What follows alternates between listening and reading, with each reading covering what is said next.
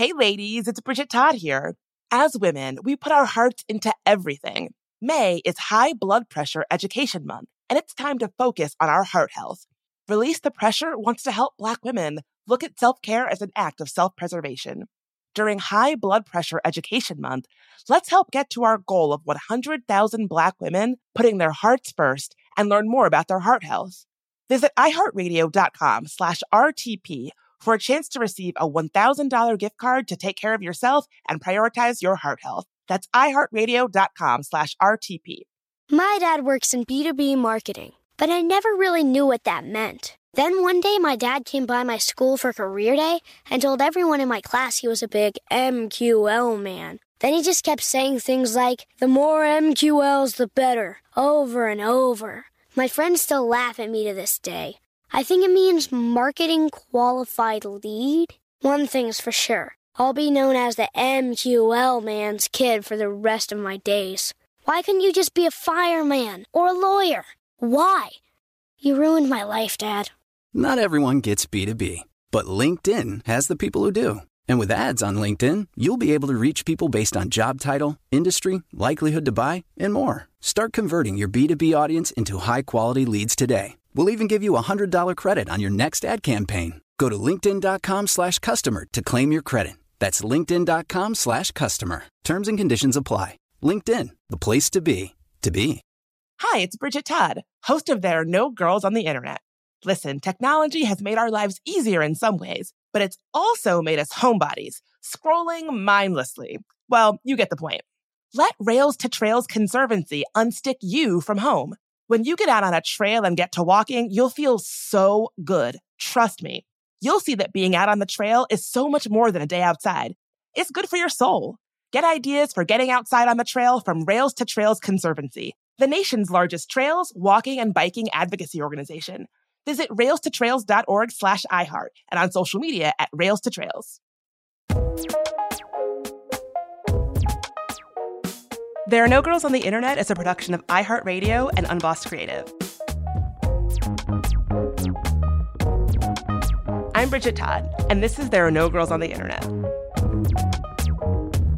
I'm here with my producer, Mike. Thanks for being here, Mike.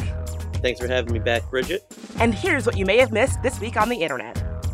So, in stuff I absolutely fucking hate news, TikTok is awash with AI-generated true crime victim stories.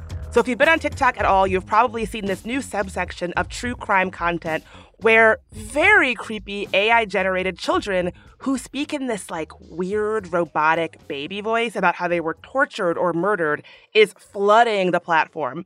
They purport to show actual murder victims telling their stories. Now, there are adult victims being depicted, including politicians and celebrities, but the ones that feature children are by far more popular and plentiful. These TikTok accounts claim to be honoring, in heavy scare quotes, the victims and their stories of violence, but Rolling Stone reports that they often get pretty major details wrong, which may even be an intentional attempt to get around TikTok's rules against AI-generated deepfakes of famous people. Exoneree Amanda Knox, who we spoke to on There Are No Girls on the Internet last year, who also has a new podcast about the history of true crime called Blood Money, had a really interesting perspective that she shared on Blue Sky, that even though this addition of AI is definitely creepy, this is nothing new. Amanda Knox writes, "This isn't a fresh hell. There's a precedent for this dating back over 400 years. One of the earliest forms of true crime was the printed broadside poster. These posters would tell stories of brutal murders, often murders of children. And these stories would often be told in the ballad form, a song written in the voice of either the condemned criminal or the murdered person. Whoever authored these ballads would just make them all up. They would invent the pleading words of the child in the moments before they were killed, or they would convey the thoughts of the criminal as they confessed or acknowledged regret. So these creepy AI-generated true crime deepfakes of children may not be a totally new phenomena, but the addition of AI to recreate these child victims definitely makes them much more creepy. To be able to tell an AI program to generate the likeness of a murdered child for views on social media is pretty weird, and I think it represents this AI presenting the possibility for ever more expanded, tech-facilitated ghoulishness. Yeah, gross, creepy. Amanda Knox, as usual, makes a pretty good point that it's not new, that people have been using true crime and broadsides for, hundreds of years, ever since the invention of the printing press. But I guess one thing that is new here with AI is that historically, I think those like ghoulish tales were often told for some sort of political purpose, either to, vilify some savage enemy or heartless empire who committed atrocities on local people, to get the local people like riled up for some sort of political end. But here, maybe there's some sort of end. Oh, I think that true crime is always political. I think that you don't tell the story of something ghoulish happening to someone, especially a child or a woman, without there being some kind of, whether it's implicit or explicit, political agenda. We've seen time and time again where true crime and the stories of bad things happening to people and people's misfortune is used to strengthen and bolster specific legislation, police crackdowns, more policing, increased criminalization of people of color, increased surveillance of people of color and the poor. I think that true crime stories are often political, even if they don't seem political on their face. I think the fact that these videos, Rolling Stone reports that they get millions and millions and millions of views and are particularly more popular when they feature the stories of murdered children, that tells me right there that whether or not these videos are explicitly trying to make some sort of political or social argument, they absolutely do fuel political and social, dynamics in our culture. Yeah, it makes me curious who the perpetrators are in these stories. I think that would be a pretty interesting thing for somebody to look at, to get at that question of what is the political agenda behind this new phenomenon on TikTok. Well, I mean, I don't even necessarily think that it's like, when I say political, I don't necessarily feel that people are posting these because they're like, oh, this is going to get everybody riled up and they're going to support XYZ legislation around policing. I'm not saying that. Sometimes they absolutely can be. We see that a lot when it comes to true crime content about trafficking, that is then used to support specific legislation. I'm not saying that that's what's going on here, but I am saying that when people are consuming more and more and more content about grisly murders and torture of children, it is just, that's not happening in a vacuum. It's happening in a culture where we already have conversations about policing, about, stranger danger, about, public safety. And so when I say that they're political, I mean that they feed into a current cultural conversation around those issues that, they're not happening.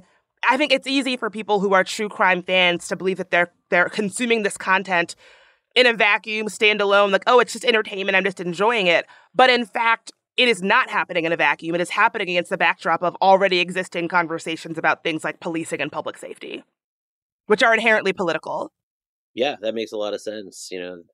Definitely one doesn't have to look very far to see ways in which creating a feeling of fear and unease and distrust among the population fits pretty squarely with a lot of political actors' social media efforts. Yeah, social media, man, it's a powerful thing that plays to our emotions and particularly kids, huh? It sounds like you're setting me up for our next story, Mike. So I'm going to go ahead and take that. I'm just trying to do my part over here. Last week, U.S. Surgeon General Dr. Murthy issued an advisory warning about the impact that social media is having on the mental health of young people. It's a pretty long report, but the crux of it is summed up in this quote from Murthy. "We are in the middle of a national youth mental health crisis, and I am concerned that social media is an important driver of that crisis, one that we must urgently address." So I just want to pause here to emphasize what a big deal this is. The Surgeon General's office doesn't issue these kind of reports all the time. And when they do, they often have a big impact that can last for decades, right? We probably all remember or know about the Surgeon General's report on smoking and health, which really turned the tide on smoking in the U.S. and set us up decades later, after a lot of fights, to be in a place where we are now, where fewer Americans smoke now than they have for the past 100 years. So it really sets the agenda for a whole generation of medical and public health initiatives. And it didn't come out of a vacuum either. It was, when it was announced from the Surgeon General's office, there were supportive comments from leaders of some of the country's largest medical and public health organizations, including the American Academy of Family Physicians, the American Academy of Pediatrics, the American Medical Association, the American Psychiatric Association, the American Psychological Association, the American Public Health Association, and the National Parent-Teacher Association, right? Like those are all enormous institutions that have a huge footprint, a huge impact. And so I just mentioned that here to just really underscore the point from the Surgeon General's report here that there's widespread consensus acknowledgement in the public health field that social media is causing a lot of harm to our young people, and we need to do something about it ASAP.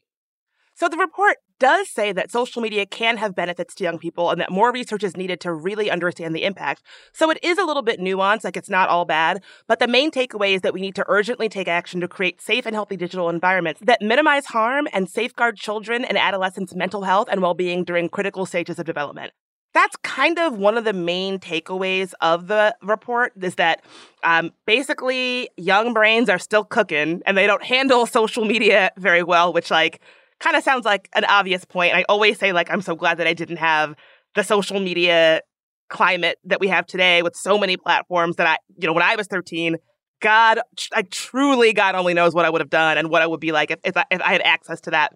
But the report says that a highly sensitive period of brain development happens between the ages of 10 and 19, which coincides when 95% of 13 to 17-year-olds and nearly 40% of 8 to 12-year-olds are using social media. The advisory notes that frequent use of social media platforms can impact brain development, affecting areas associated with emotional learning, impulse control, and social behavior. Murthy has previously said that he believes that even 13-year-old is too early for children to be using social media. So there's two things here worth pulling out of that, right? Social media is particularly harmful for children because they are still developing their brains. Like you said, they're still cooking. They're not fully formed. And so it's particularly dangerous to them during this critical period. And also, we have a long tradition in this country and society of protecting young people, right? There's general agreement that we should do more to protect young people than adults, because adults, they're adults, they're grown, they can make choices for themselves. Children can't, by definition. And so I just wanted to identify those two different reasons driving this call for more action. So the report does say that social media can be particularly beneficial to marginalized youth. It says, studies have shown that social media may support the mental health and well-being of lesbian, gay, bisexual, asexual, transgender, queer, intersex, and other youths by enabling peer connection, identity development, and management and social support.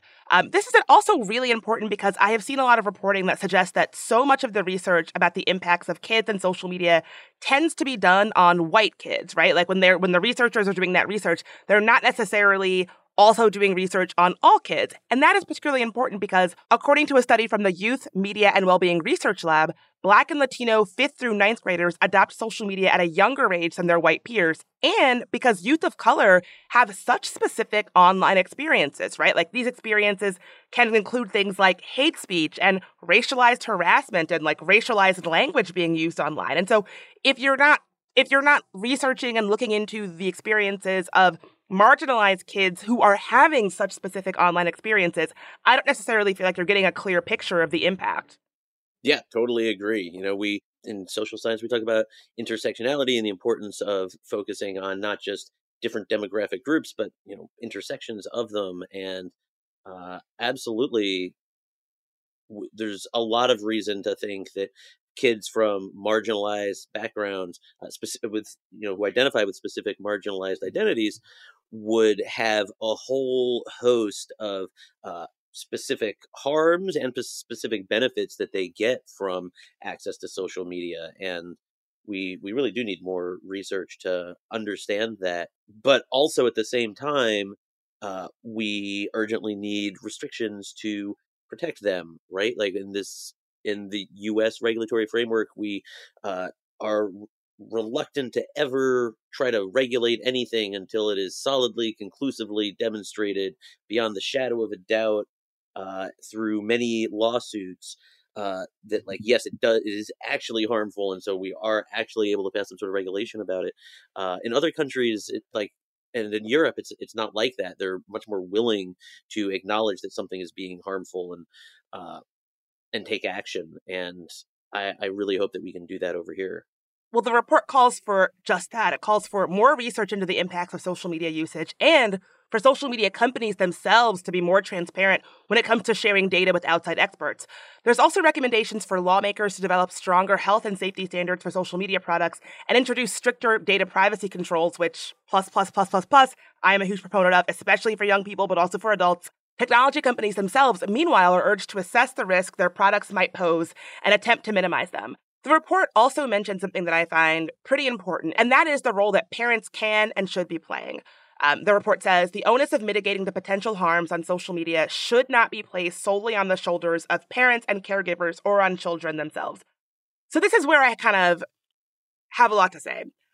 The people who run social media platforms are making billions of dollars from harming our kids.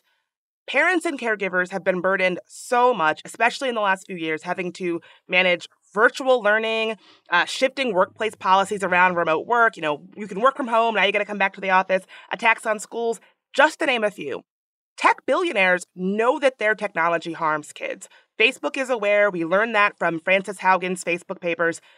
Facebook cannot say, from their own internal reports, Facebook is aware that their product harms kids. End of sentence, full stop. So these tech billionaires know that their products harm kids, and they make billions of dollars from that harm, while doing nothing to meaningfully mitigate how kids are showing up to their platforms.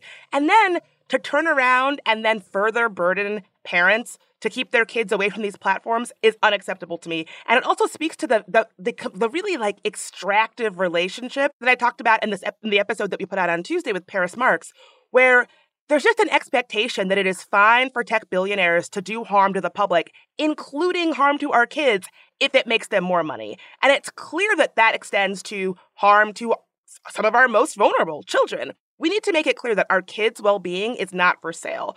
We are not sacrificing the health, safety, and well-being of our children to help make Mark Zuckerberg more money. And that's really what it comes down to. These companies know what they're doing. They know they are causing harm. I respect this report, but I feel like in places this report makes it seem like tech companies don't already know that their products cause harm, that young people are using them and that it's causing them a lot of harm. They do know that. And so we need to start from that reality. They know they're making billions of dollars of it and they're doing nothing to stop it. And that's despicable. And it's going to take some kind of either regulation or new framework for lawsuits or something to go after them. But they're making a product that demonstrably harms kids, right? There's not that many categories of products where you can get away with that. I think in the case of social media companies, it's a little bit complicated by free speech, the First Amendment, and also Section 230, which we've talked about on this podcast. And I wouldn't pretend it's not complicated, but we can't continue with this extremely powerful, important product that increasingly people need to be on to interact in society, that also is just harming people, and all of the responsibility is placed on the individuals for not just protecting themselves but their family. It's just it's nonsense, and it doesn't work, and it's not working. Well, that's my thing, is that parents already have to do so much.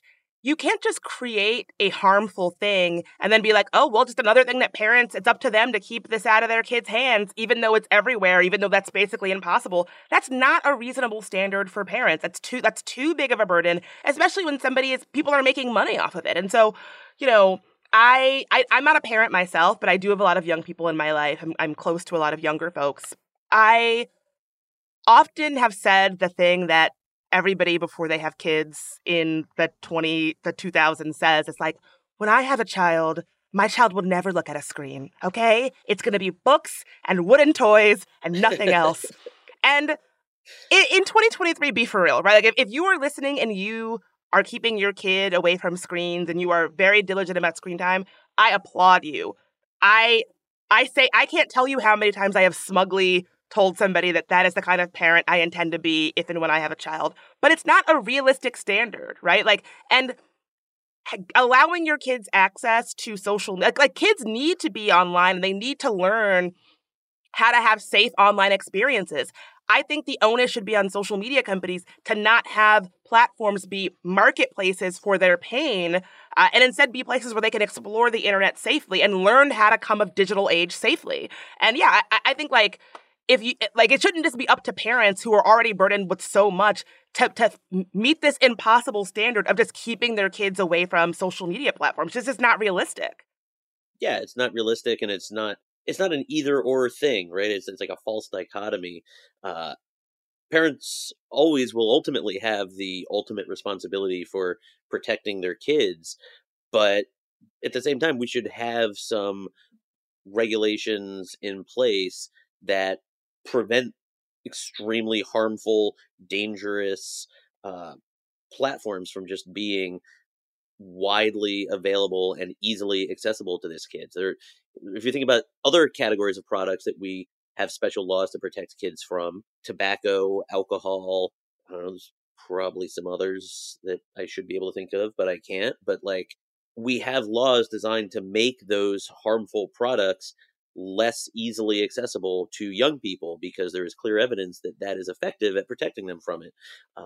Why can't we have that with social media? What's interesting is that the Surgeon General says that 13 is too young to be on social media platforms. If you saw the documentary The Social Dilemma, which is one of my favorite documentaries, where it features all of these people who make social media platforms, like engineers, talking about the harm that they know that these platforms have been responsible for. The movie is great. It goes into all these different ways that these platforms cause harm and get you addicted and all of that. At the end, I think it might even be a post-credit scene. All of these people who, I mean, I hate to say it, but ostensibly made money creating these things that they then go on to be like, oh, they're very dangerous. Talk about the role that social media plays in their household. None of them let their kids on social media. And these are people who build social media platforms. That really told me something of like, these are the people who built technology, and the technology that they built, they don't let their kids have. They do not allow in their homes or around their children. Yeah, it makes sense. If you're building harmful stuff that you know harms tens of millions of young people, you probably need to sell yourself a story about personal responsibility to absolve yourself of the guilt of knowing that you are pushing this product out into the world and actively trying to get more kids to use it, even though it's going to hurt a lot of them. Yeah, it is dirty business. Our kids, I mean, I say this all the time, our kids' experiences should not be for sale. We should not, the dynamic where your children are hurt and harmed in real ways so that Mark Zuckerberg can get richer, we need to reject that dynamic. I don't care if he goes bankrupt. Our kids' experiences should not be used to line the pockets of tech billionaires. And I guess I'll just leave it there. Let's take a quick break.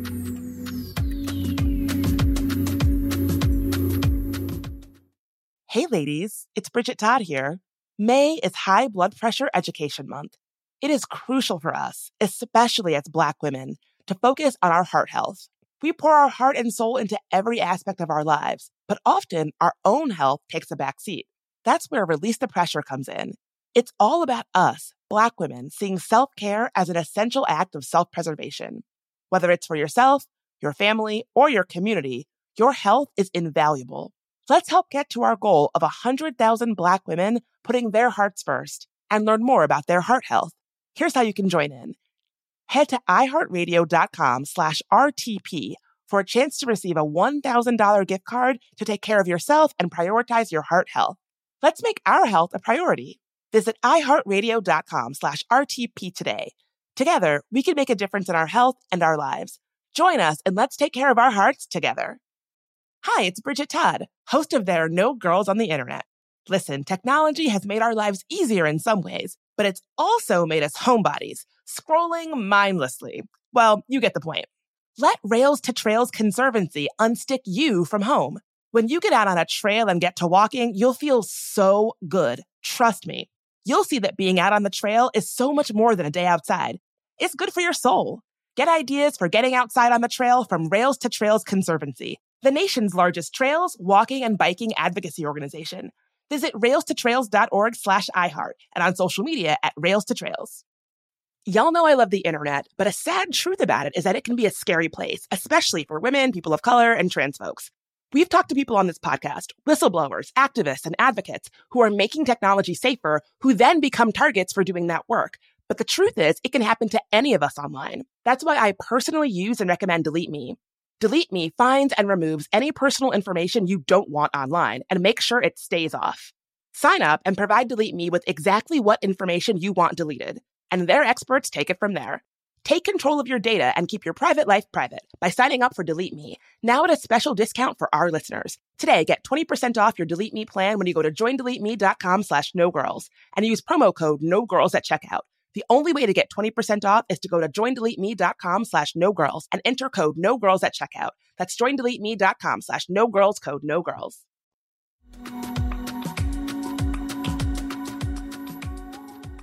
And we're back. Have there been any stories this past week about something positive happening in tech regulation? I don't know if I would say positive, but there have been some tech regulation news. Let's turn to New York City, where they have just passed a new law around AI and hiring. So in all this talk around AI and jobs and how AI is going to impact all of our jobs, it's clear there is need for some kind of legislation or regulation to regulate how AI impacts the workforce. The New York Times reports that New York City just passed a law that requires companies using AI software in hiring to notify candidates that an automated system is being used. It also requires companies to have independent auditors check the technology annually for bias. Candidates can request and be told what data is being collected and analyzed about them, and companies can be fined for violations. Labor experts actually say that this law in New York City could potentially be expanded nationwide. California, New Jersey, New York, and Vermont, and D.C., hey, my hometown, are all working on laws to regulate AI in hiring. Now, this sounds like a really positive step in the right direction, but some critics argue that the law is too biased towards businesses and corporate interests and has been watered down to the point of not being effective. What could have been a landmark law was watered down to lose effectiveness. That's from Alexandra Givens, the president for the Center for Democracy and Technology, a policy and civil rights organization. That's what she told the New York Times. So you might be wondering, well, what's so wrong with this law? It sounds pretty good. This gets a little in the weeds, but here's how the New York Times breaks down her opposition to this law. They write, the law defines an automated employment decision tool as technology used to substantially assist or replace discretionary decision-making. The rule adopted by the city appears to interpret that phrasing narrowly so that AI software will require an audit only if it is the lone or primary factor in a hiring decision, or if it is used to override a human. All of this leaves out the main way that automated software is used, with a human hiring manager invariably making the final choice. The potential for AI-driven discrimination typically comes in the screening of hundreds of thousands of candidates down to a handful, or in targeted online recruiting to generate a pool of candidates. So basically what she is saying is that the definition of whether or not AI is being employed in an employment decision is so narrow that a company would very rarely ever need to notify a candidate or perform an audit under this law. Basically, they're saying that, they are defining AI being used as an employment decision if it is the only thing making a decision, or if it overrides a human decision. In reality, that is not usually the case. AI can be used to narrow down candidates, but generally there is a human involved in the process. So in the more typical iteration of how things usually work with AI and hiring, very few companies would need to change their behavior under this law because of that narrow definition of AI in the screening process. She also objects to the fact that the law covers screening candidates using AI for gender, race, and ethnicity, but not for disability or age, which we know are big parts of employment discrimination as is. So if this law does become a national template, as it very well might, it might not be as robust as it should be to actually protect workers. I really want to interpret this as a good start, though. She's definitely the expert and probably right about it being too narrow, but maybe there'll be some court case that interprets it a little more broadly. I appreciate that this law at least attempts to establish some boundaries on what is acceptable to use AI for, especially in something as important as employment. And so, I don't know, it feels nice that some legislators are at least trying. And it seems like it would be hard for companies to argue that being transparent about the software they use is somehow an unacceptable burden to their hiring. So hopefully this can be either amended or built on to maybe expand that definition, add some teeth to it so that it does become more accepted and expected, even that throughout the hiring process, any sort of AI that even has the potential to discriminate needs to be disclosed. At the very least, it seems like asking to have it disclosed shouldn't be objected to.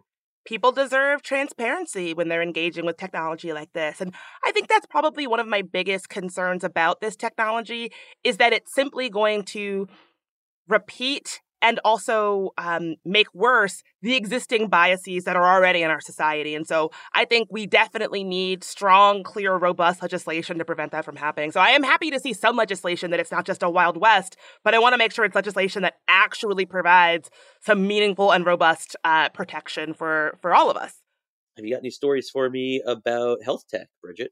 Let's talk about health tech, Mike. So back in March, staffers at the National Eating Disorder Association were laid off just days after they voted to unionize. Subsequently, the National Eating Disorders Association, or NEDA, announced they were shutting down their 20-year-old call-in helpline for folks dealing with disordered eating and food issues. They replaced a handful of paid staffers and a large group of volunteers with a chatbot called Tessa. Well, it turns out that Tessa did not do so great because rather than giving counseling to people calling in for help with their disordered eating, Tessa was found to be giving these people weight loss and diet advice. A psychologist who specializes in eating disorders ran a test with Tessa where she fed it questions that someone seeking help for disordered eating might ask. She pretended to be somebody who had recently gained weight and subsequently hated their body. Tessa responded, quote, "Approach weight loss in a healthy and sustainable way." When the psychologist followed up asking what that might look like, Tessa responded with information about calorie deficits. Tessa provided information like how to cut calories and how to avoid certain foods, which is certainly not good advice to give somebody specifically engaging with this bot for help with food issues and disordered eating. So this is really interesting. Wired reports that Tessa was not built using AI like chatbots like ChatGPT. Instead, Tessa is programmed to deliver an interactive program called Body Positive, a cognitive behavioral therapy-based tool meant to prevent, not treat, eating disorders, says Ellen Fitzsimmons-Kraft, a professor of psychiatry at Washington University School of Medicine, who developed the program. But here's where it gets weird. Fitzsimmons-Kraft says that the weight loss advice given was not part of the program that her team worked to develop, and she does not know how Tessa got it into her repertoire, which is pretty scary that this non-AI chatbot went off script from the Body Positive program that it was programmed to respond with and started saying advice about how to lose weight and how to have a calorie deficit. And the people who programmed it just have no idea how or why it was able to go off script in that very particular way. Pretty scary, right? It is. And I have a lot of questions about how that might have happened. I looked into this a little bit, and their study was published in a reputable journal. It had a good, solid design. So I really feel for the researcher here, Fitzsimmons-Kraft, because from everything I can tell, she's like a legitimate researcher who legitimately is like doing good science, trying to help people. And, it's not crazy to imagine that the researchers who created this tool would not be the same people who decided that at the programmatic level, it should be used by the program to replace the human coaches. Maybe they were involved, maybe they weren't, I don't know. And like maybe, yeah, I'm just like super curious about what it means that she says the program did not have any of that content. Like, where did it come from? Who put it there? These are questions I'm really interested in. I would love to know more. The robots are going rogue and they want us to lose weight. I think that's clear. That's what's going on here. Maybe, but like I feel like they'd want to fatten us up to provide more calories for their like robot machines. Robots aren't going to be eating humans. That's not how it works. They'll be digesting us for fuel, obviously. Okay, so this is kind of important context. The NEDA says that they were not and are not planning on replacing humans with chatbots, but it does sound that in the midst of this staff shakeup after their unionization effort, it does sound like this chatbot was the only resource that they had to offer the public. So they might say that they weren't intending to replace humans with this bot, but subsequently that's like kind of what happened, whether that was their intention or not. Yeah, it's again hard to know what to make of the idea that like they didn't intend to do the thing that their organization did. Like, where did that come from? Was Tessa calling the shots at the board meeting? It seems a little, I don't know. It just feels a little sketchy to me, honestly. Like, yeah, the unionization part, though, like according to the NPR article that we read, it is linked in the show notes here. It's like an internal email at NEDA that points to increased legal risk about crisis handling, and mandatory reporting is one of the reasons for laying off the coaches. But then it just doesn't make sense that they would start. To me, at least, it doesn't make sense that they would start using a chatbot as a replacement, as if that would somehow be less risky. It just seems odd, and laying off workers within days of a vote to unionize feels super gross. So I think it's important to sort of separate the two different stories here, like the chat bot that worked as a prevention tool to help prevent people, because that study that Fitzsimmons Craft authored demonstrates that it did really help people with preventing eating disorders, but then it got used in this other context where it was actually harming people. That's interesting and worth talking about. And then also, it seems like this organization did not want to deal with the union, and so just like replaced all their humans as soon as they unionized, which is pretty disappointing for a nonprofit organization that ostensibly is trying to help people. Yeah, and I have to say, like, when I first chose this story to include in the roundup for today's episode, I was like, this is a story about like what I can never say the word right. Schadenfreude. I always say it wrong. It's funny. There's a one of our Patreon patrons has that as their like Patreon name, and I DM'd them and I was like, I have to like look it up every time. Schadenfreude. I think that's how you say it. When I first heard the story, I was like, oh, this is what they get for firing their unionizing humans and trying to replace the unionizing humans with a robot. Like, haha, dunk on them. But as I looked into it more, like, it's really easy to make fun of the NEDA here, but it really does highlight what I think is a pretty serious issue, that a lot of people need access to mental health services and support, and that access is still out of reach for so many, which is why an organization, like NEDA would feel like they had to turn to chatbots to sort of close that gap. So it's easy to dunk on them here, but ultimately that is a real problem that we do need to solve for. Whether or not technology like chatbots and AI can solve for it, I don't know. That's not something I know about, but it is a real problem. And Mike, I know that when you're not producing the show, this is something that you actually work on, right?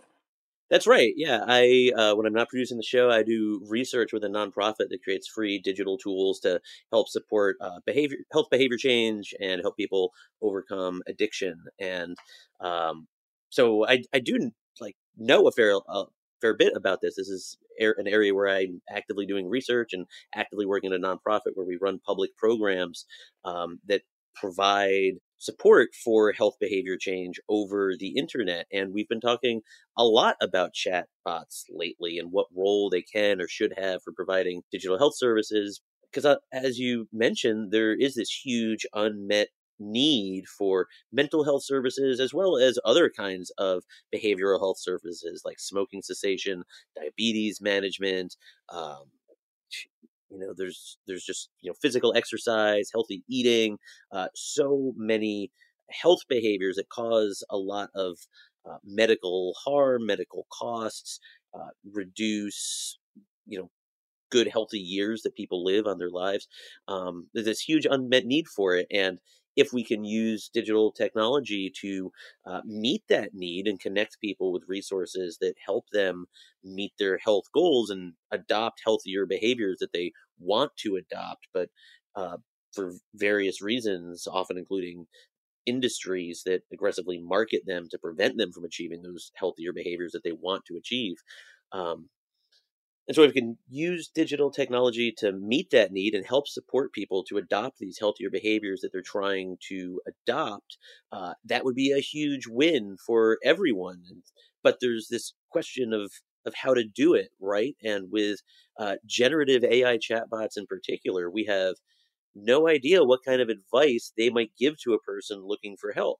And so there's a risk as the the National Eating Disorders Association found out, there's a risk that somebody who is in crisis or who is like really experiencing a problem might ask for help and receive advice that actually turns out to be harmful for them. And that's, as somebody who designs health interventions, that is terrifying.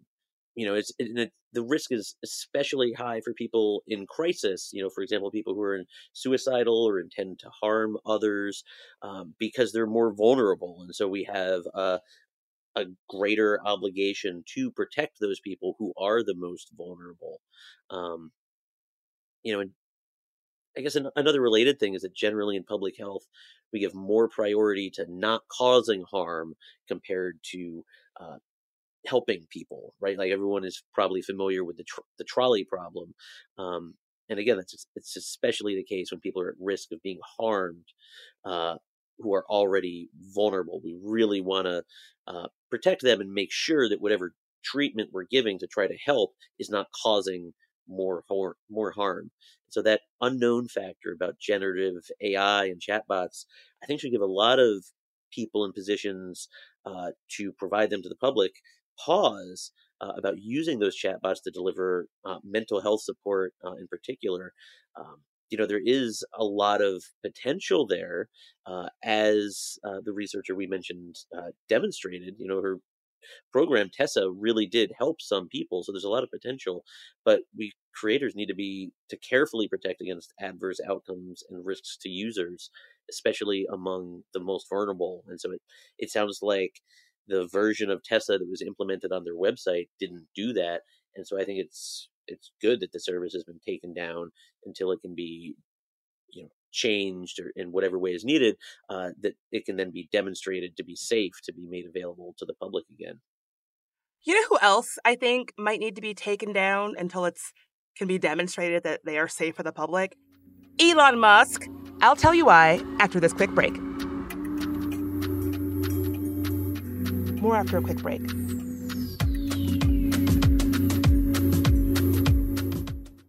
Hey ladies, it's Bridget Todd here.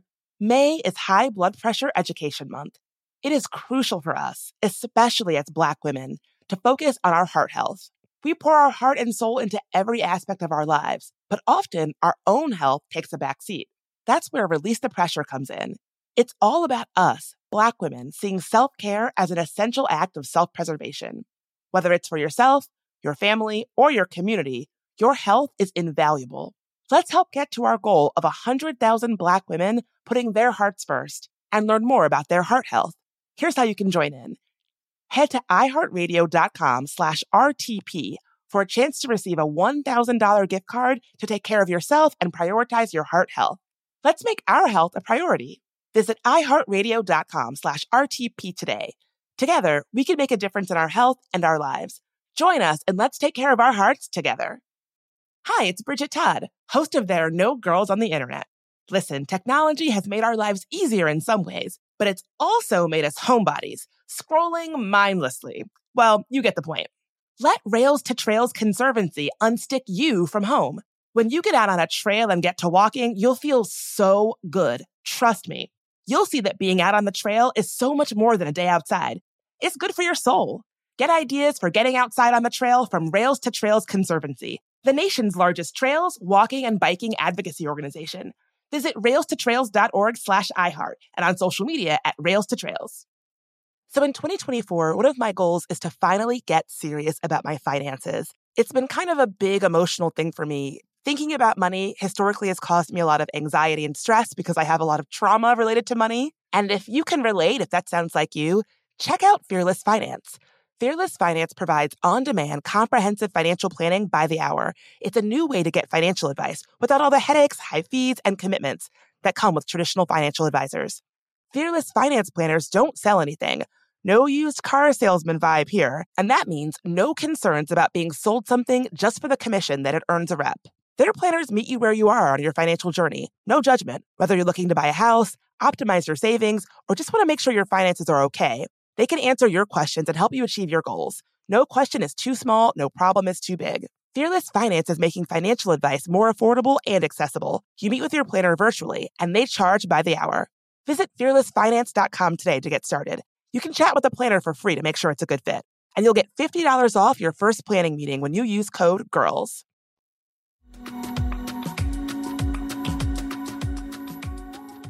Let's get right back into it. Let's talk about Twitter. It might be a while before we can demonstrate that he is not a danger to the public. Agreed. Okay, so this is I'm going to try to rein it in because this story makes me so fucking mad. Okay. Whew. Over the weekend, a verified parody account on Twitter that looks an awful lot like the real Twitter account for Representative Alexandria Ocasio-Cortez claimed to have a crush on Elon Musk. Elon Musk replied with a fire emoji. Of course, it was not the real AOC. It was a parody, heavy scare quotes, account. The account has been around since 2018, but it was permanently suspended in 2019 under Jack Dorsey, the former Twitter CEO's leadership, for misleading parody content.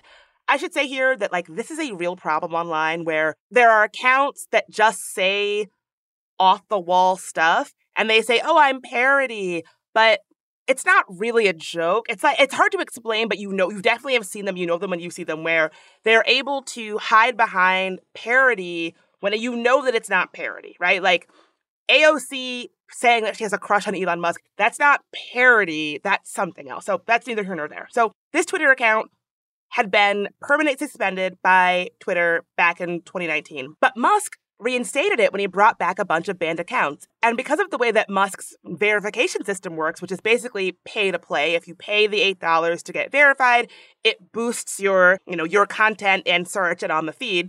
It actually boosts the fake account because it is verified. So currently, and I tried this right before we started recording, when you search AOC on Twitter, the fake AOC is ranked first in search results above the actual authentic AOC's official account because it's verified. So Musk is boosting this fake account both because of the way that Twitter Blue works, but he is also personally boosting this account because he is engaging with it from his own individual Twitter account.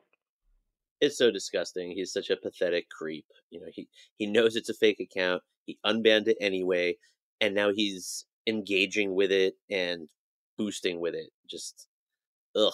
Ugh is right. So the real AOC tweeted, FYI, there's a fake account on here impersonating me and going viral. The Twitter CEO has engaged it, boosting visibility. It is releasing false policy statements and gaining spread. I am assessing with my team how to move forward. In the meantime, be careful what you see. Soon after, the real AOC tweeted that, the fake account tweeted the exact same thing word for word. Now, parody accounts on Twitter are required to spell out that they're parody accounts, but as of today, when you look at the fake AOC account's tweets on mobile, the word parody is cut off. So there's no quick visual way to differentiate that this is not the real AOC if a user is just encountering these fake AOC tweets in their feed on mobile, right? You would have to click all the way into the profile to see that it is a parody. There is no visual marker. It has her image. It is verified. If you saw this quickly on mobile, you would think it was the real AOC. And particularly the platforms like Twitter move so quickly and they encourage you to move so quickly that I don't think people are going to be checking to see if this is the real account or not. If only there was some visual marker that people could use to quickly see which accounts are actually the people who say they are and which ones aren't. If only such a system like that existed, but maybe it's just impossible, and I'm dreaming. Oh my God. I mean, we did a whole episode about verification for my project with Cool Zone Media called Internet Hate Machine about how it's not just like a vanity thing. Like, it really matters that people are who they say they are. Just, I think 2 weeks ago here in DC, there was two tweets from a verified account that said that there was a massive explosion in DC by the Pentagon, and it had a very compelling image that looked like a lot of smoke and flames in the Pentagon, and it actually caused an IRL traffic disruption here in DC because people thought, like, oh, don't drive by the Pentagon. And it was fake. It was a verified account spreading inaccurate information that looked real. And so I really, truly worry what happens when people at scale are buying verifications and using it to disrupt, using it to confuse, using it to cause chaos. And I think that fake tweet about the fire at the Pentagon, which was just like a fake made up thing, I think it also like tanked the stock market for a little while and like cost a bunch of people a ton of money. Yeah, it makes me sad to say, but I always say this, when rich people and corporations have their bottom lines impacted, this probably sounds so pessimistic. I think that is one of the last bastions of doing something that we have in this country. If regular people are harmed, who cares? If a corporation or the market is impacted, then I think people will pay attention. It makes me sad to say, but I do firmly believe that is like the last lever that anybody with power cares about in this country. Yeah, just ask Elizabeth Holmes. Yep. I was just thinking about her, my girl. Mm-hmm. It's also, by the way, it's Liz now. She rebranded. I don't know if you saw. I did not. It's Liz? It's Liz now. Like, also, fun fact, I am so, I swear that I did not plan this. I wanted to find a way to work in this tidbit that Elizabeth Holmes is going to be in the same jail as Jen Shaw from Real Housewives of Salt Lake City. No. Yes. Okay, so just, that's information for y'all. This is a real overlap of shit that I care about. Housewives, like Bravo Housewives, and tech scams. Woo. Yeah, wow. I wonder if they're going to be buds. There is no way that Jen Shaw is not already scheming how to get this woman on her team. I'll just say that. I know my Jen Shaw. She's already scheming to get this woman on her team. Trust. Boy, Liz better keep an eye out. Seriously. Okay, so back to this parody account. NBC News dug into this account, and they found that according to the Social Blade, a social media analytics tracker, the AOC parody account had 85,000 followers back in May 2019, the same month it was suspended. After the account was restored in May of 2023, it immediately lost 16,000 followers. Then the account shot back up to over 80,000 followers on May 29th after Musk replied to it. On May 30th, the day that AOC responded to the account, it gained over 100,000 followers. It has continued to climb. Today, let's just check and see how many it has as of right now. I meant to do this before we taped, but I forgot. That's okay. We can do it in real time for the listeners. Today, it has 391.1K followers. That is a lot of followers. That's a lot of followers. That's more than like a 400% increase from before Musk replied to it. So obviously, Musk replying to it and engaging with it has helped it grow in followers, helped this account that is not accurate, is confusing, and is not easily and clearly distinguishable as parody on mobile. He's clearly helped for it to grow. What's even wilder is that NBC found that the fake AOC account was run, at least initially, by a GOP operative. It was first started by Michael Morrison, whose Twitter profile indicates him as a member of the New York Young Republicans Club. Morrison posted about the suspensions on his account on the conservative social media platform Gab, where he also posted from a parody of AOC's official account between April 2019 and July of 2019. The posts shared on Gab were more sexually explicit, and the account reshared posts from other users that contained racist slurs. Surprise, surprise, this guy sucks. God, these people are such troglodytes. Like, of course it's sexually explicit. Like, let's remember that the original tweet that Musk replied to with a fire emoji was the parody account pretending that AOC liked him and had a crush on him. Ugh. I want to come back to that. I should mention that NBC says that they reached out to Morrison, and he said that he no longer runs this AOC parody Twitter account and that he thinks it might be run by a team of people. Take that for what it's worth. Like, That's what he told them. I don't know if that's true or not. Who knows? So I have talked a bunch about verification and impersonation on Twitter. We did a whole episode of Internet Hate Machine about it. You know, having a blue check mark is not just a vanity thing. It really did start as a way to help users identify people are who they say they are. And it's been a way to provide security for folks who are at the risk of being impersonated online. We already know that impersonating Black women and women of color on Twitter can cause chaos. And that's a thing that bad actors do intentionally to do that. So it's not surprising to me that AOC is being targeted. Also, I should say that the obvious thing, Mike, that you brought up that we kind of can't not mention is that this parody account is targeting a woman of color elected official. And they're not just using this account to like poke fun at her political or policy decisions. It is making her say things like she has a crush on Elon Musk. And the real Elon Musk pathetically replies. Let's be super clear. This is so obviously about using a woman of color's gender, race, age, and sexuality to belittle her because she is a public figure. It is about weaponizing her identity. And I think part of it is that, like, AOC is an attractive young woman. And so there is this thing when you are an attractive young woman who is also in public that elicits this really gross behavior. And it's all kind of linked, right? Like hating her, being obsessed with her, being titillated by her, putting her down. It's all sides of the same fucked up coin. And I have said this at 1 million times, but it's also not just about AOC. It is meant to send a message to other young women who would be potential, like, civic leaders or might run for office or be activists or be public in their communities, that this is what you will have to deal with if you are a young woman, a woman of color, or a Black woman who speaks up and wants to represent your community publicly. This is what you will have to endure. The harassment will be in plain sight, and it will be endorsed and cheered on and enabled by the powers that be, in this case, Elon Musk. So if you run for office or become an activist or become somebody who uses a public profile to advocate for things that you care about and help your community, this is what you have to deal with. It is systemic. It is anti-democratic. It stifles free speech because think of all the women who will not speak up, who will not run for office, who will not serve their communities because they don't want to have to deal with this kind of crap, and I don't blame them. Cheap, crass, quote, jokes like this should not be the cost of serving as an elected official. But if you're a young woman, especially a woman of color, or a young queer person, a young trans person, it absolutely is.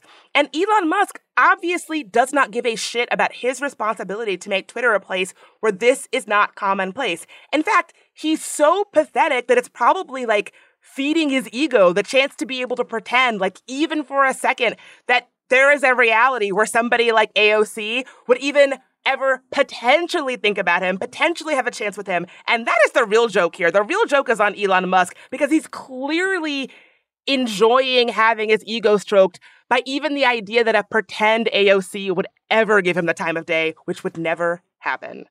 So it's not all bad. I do have a little positive news. What? On this show? A little positive news for you. And that is Apple has just unveiled their new iPhone accessibility features, which I'm very excited about. Okay, so May 18th was Global Accessibility Awareness Day. And to celebrate, Apple unveiled a suite of new features to improve cognitive, vision, and speech accessibility. We should see these features rolled out on iPhone, iPad, and Mac later this year. Apple created these tools based on feedback from a broad subsection of users with disabilities. Let's take a look at what is to come. So for users who are blind or have low vision, they have detection mode and magnifier, which now offers point and speak, which identifies text that users point toward and reads it out loud to help them interact with physical objects, such as household appliances, which I think is great. And they also have a much more simplified grid home screen. So if you're somebody who doesn't necessarily need a half a dozen apps on your home screen, you just want to be able to like push one button and make a phone call, it's a lot simpler. So I love this because, I'm sure I've talked about this on the show before, but accessibility tools don't just benefit people with disabilities. They benefit everybody because we're all better served when more folks can show up online and in technology. My parents are both huge iPhone people. They love their iPhone. They always get the newest one. My dad is disabled, and after he had a stroke, he had to kind of relearn how to do a lot of things. Like he was in physical therapy to relearn how to walk. He had to relearn how to drive. And one of the most complicated things or difficult things for him to relearn was technology. I don't know why it was so difficult, but it was a real challenge. Like, there's so much technology right now, and it can be so complicated. And I think things like the simplified phone grid home screen will be a real hit with him because he's not somebody who is like, doing a million things on his phone. He wants to text and he wants to make phone calls. And so having it be a lot more simplified, I think, will be really good. Technology has really helped both of my parents just be able to show up more. My dad's Apple Watch, it monitors his vital signs. My mom FaceTimes her niece every single day, sometimes multiple times a day. I'll say it is not without friction in our household because my mom loves FaceTime and no longer uses just regular good old-fashioned phone calls. And so every time that we speak, she expects it to be FaceTime. And I don't really like FaceTime. I don't enjoy being on FaceTime. It's not how I want to have every conversation. So it's not without friction, but it's been great for them. And I also think it's just a good. I like tech being designed with accessibility at its core because it is very easy to think of technology as like just cutting edge stuff for young people, but that can be so limiting, when tech should be designed with/for people who need it. And I think it's really cool to see technology being made that centers older folks and folks with accessibility needs. I think that's really, really cool. And I think it really reminds us like who tech is supposed to serve and who should be centered in the technology that we use every day. So I love this. I think it's great. This is really nice. Thank you for bringing this to us because this is such a nice story. Thank you for sharing it. It's so nice to see technology doing what it does when it's at its best, which is helping people who either have a disability or some sort of need meet that need and be able to use it as a tool to help them do the things that they want to do. That's about as good as it gets with tech. And added bonus, with a simplified iPhone screen, maybe my parents won't be calling me every 5 seconds asking me to do things on their phone. So way to foster a sense of independence for my parents specifically. Thank you, Apple. Yeah, well, that's what it's all about. That's why you've been doing this show, to get us here. So your parents stop asking you for tech support. Yes, we did it. Listen, I don't know if you have a similar situation, but when you visit your parents, it's like you'll have the dinner, you'll have the drink, whatever, and then there's like a lull in the conversation and tech support time starts where it's just like, oh, I've got this problem with my computer, or like, oh, the internet is being weird, I need you to fix it. What's our Wi-Fi password? XC534 beep beep 54 beep beep. Like, it's like, make it something you can remember and say. Oh my God. And with my parents, we have really established some good boundaries around my providing tech support. It took us a while to get here. It was a bumpy road, but yeah, I empathize. And so maybe Apple will solve all those problems for you and your parents. Let that be a lesson to you, listeners. If you are struggling with parents that need a lot of tech support, it gets better. Yeah. All you need to do is create a podcast about inclusive technology. And 4 seasons in, Apple will release a feature that helps your parents. It's not easy, but it's a template. Yeah. Thanks for having me here on the last ever episode of There Are No Girls on the Internet. You can pack it up and go home. Stop it. All right. Well, thanks for being here, Mike. And thanks for listening. If you want to hear more content like this, ad-free, please subscribe to our Patreon. There's stuff there. It's cool. I promise. I'm trying to message everybody who has subscribed personally. If you get a message from me, it is actually from me sitting in my computer in my apartment. Thanking you for subscribing. Thank you for being there. Patreon.com/Tangoti. We will see you next week.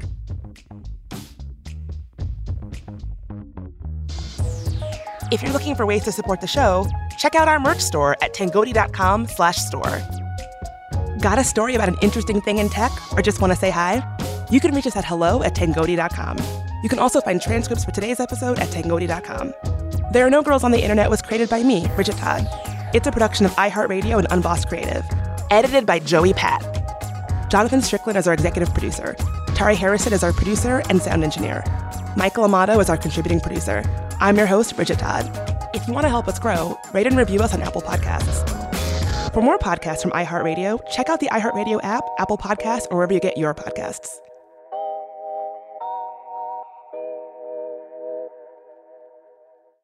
Hey ladies, it's Bridget Todd here.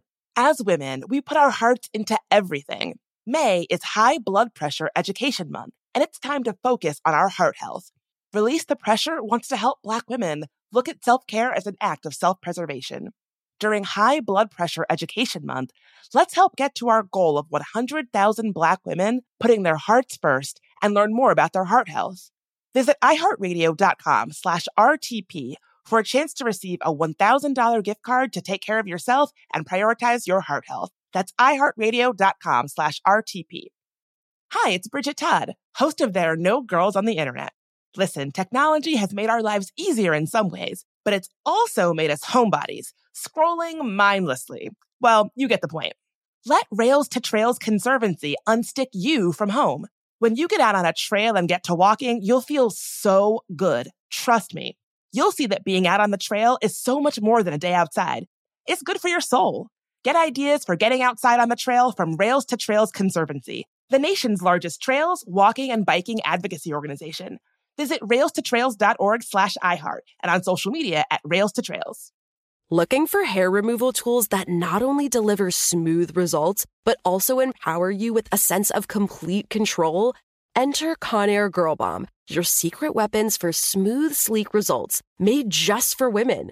From the ultimate Girl Bomb grip and professional-grade blades, you don't have to compromise and settle for less. Conair Girl Bomb equips you with the precision and power previously reserved for men's grooming tools. So take your hair removal routine to the next level with Conair Girl Bomb. Available at ConairGirlBomb.com or a retailer near you.